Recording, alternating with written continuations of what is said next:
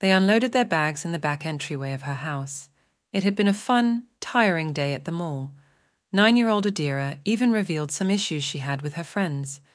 Because of these issues, Aunt Née had decided to teach her niece Adira the brownie recipe. It was time to pass on the wisdom Yumi and Née had learned from their mom. The recipe was simple, thoughtful, and good for sorting out issues with friends. Ever since Yumi, her sister, and Adira's mom passed, the young woman was rapidly becoming an adult. Her brother-in-law was in over his head.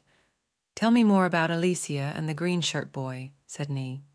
"Do I have to?" whined Adira. "No, but I'll teach you a recipe that Grandma taught me and your mom. It'll help you with this. It has magic in it." She perked up. "Real magic?" "Nope, even better. It's psychology and the magic of beans." Née and Yumi's parents were both psychologists. Her mother was a college professor, and her father was a clinical psychologist. Their parents were also big fans of natural foods and nutrition. You're supposed to feed this to the people you love. It helps the love grow stronger. If you feed it to a person you hate, it'll make them like you more. This brownie appeals to what's deep inside you. "I don't want to give Alicia anything," she pouted. "Well, I won't make you do anything, but let me make this for you. You tell me how you feel at the end, and then you get to decide who will enjoy your generosity." "I hate beans," the child slightly sneered. "We both already know you don't hate beans. Hot cocoa is beans. Vanilla is beans. Sesame balls. You like those too." "Do I have to eat beans?" She laughed.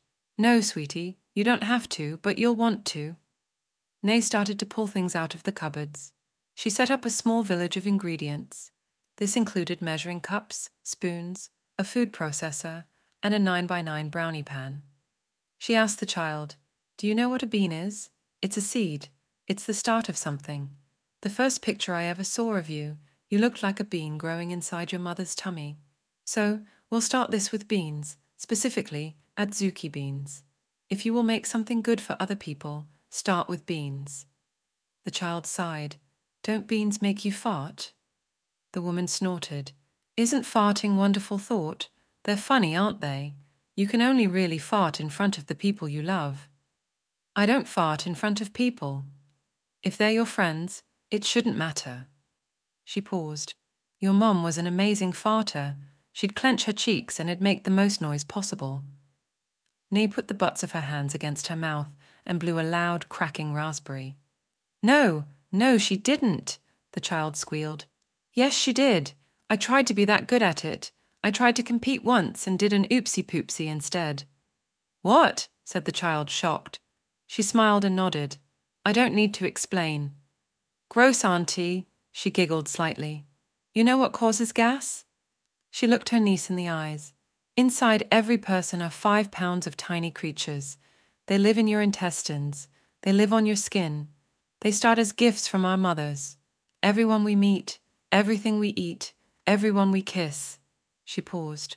"Stop it," said the girl, squeamish. The woman continued with a smile. "All these little things change and improve the 5 pounds inside you.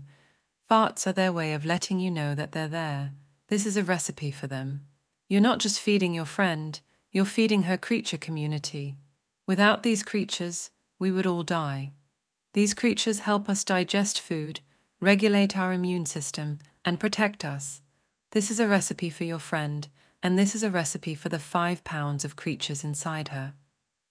As she said this, she turned her oven to 360 degrees Fahrenheit. She also cut a piece of parchment paper for her 9x9-inch pan. "Do you know about the number 3? Said the aunt to her niece. The girl nodded no. "Humans are pattern-seeking machines.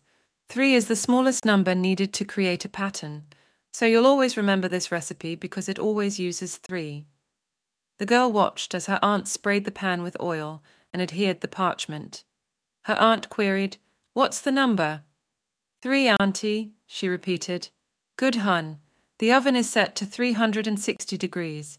This is a 9x9 pan. 3 goes into 3, 6, and 9, right?" "Yes." Before them was a Tupperware of cooked adzuki beans. Next to that was a canister of quick oats, a box of pitted dates, unsweetened cocoa powder, flax meal, soy milk, coconut oil, vanilla extract, white miso, instant coffee packets, baking powder, a dark chocolate bar, and an array of spices. Auntie, there are more than 3 things. I can't remember all this.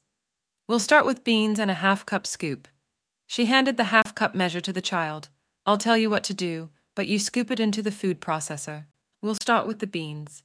We're using adzuki beans because that's what's in those sesame bowls you like. Repeat after me. 1 scoop for abundance. 1 scoop for abundance. Now, Née instructed, 1 scoop for fertility. 1 scoop for fertility, she repeated. 1 scoop for the spirits. Adira turned to look up at her aunt. But you told me ghosts don't. Not ghosts, sweetie. Spirits. Think about your mom and the impression that she made on your life. That impression that's left when someone's not around. That's their spirit. She hesitated but continued. 1 scoop for the spirits. Now take this 1/3 cup measure and measure out 1 scoop of oats for abundance. The child reached the scoop into the oats and dumped it into the food processor. You have to repeat it, or you won't remember it, said her aunt. 1 scoop of oats for abundance. The recipe continued with 3 1/3 scoops of the dates. Then 1 1/3 cup scoop of the cocoa powder. With each scoop came abundance, fertility, or spirits, all in the same order. All this was blended into a smooth paste. They started the second step. 3 tablespoons ground flax meal, 9 tablespoons soy milk, 3 heaping tablespoons coconut oil, 3 teaspoons vanilla extract, 3 teaspoons white miso, 3 half teaspoons instant coffee, and 1 half teaspoon baking powder. But Auntie, that's only 1, the child responded. 1 is always for abundance. We only use 1 scoop at that time because we don't want to be greedy, Née replied. Yumi once told their mom that the greedy insight didn't make sense. If they had an abundance of that one thing, that meant an overabundance of abundance. Their mom replied by snapping off a square of the chocolate bar and saying, "Chop the rest of this bar. There's only 1 of that too." Aunt and niece spun the food processor again. They thoroughly mixed all the ingredients into a thick paste. They chopped a dark chocolate bar as the batter mixed. "One last step before we put this in the oven," started Née. "You have to pick 3 spices here that reflect you. That way, this becomes your recipe. All these spices will go well, but choosing the 3 is up to you. I won't tell you what to pick, and I won't tell you how much to put in. Go with whatever the 5 pounds of creatures tell you that they want." Née turned away as the girl picked those last 3 flavors in silence. Adira sprinkled them in the batter. Once finished, Auntie turned back, pulsed it for a final mix, and emptied the batter into the pan. They scattered the chopped chocolate over the top. They baked it for 30 minutes until the rich smell of chocolate and spices filled the kitchen. Once done, the scent intensified as it cooled on the counter.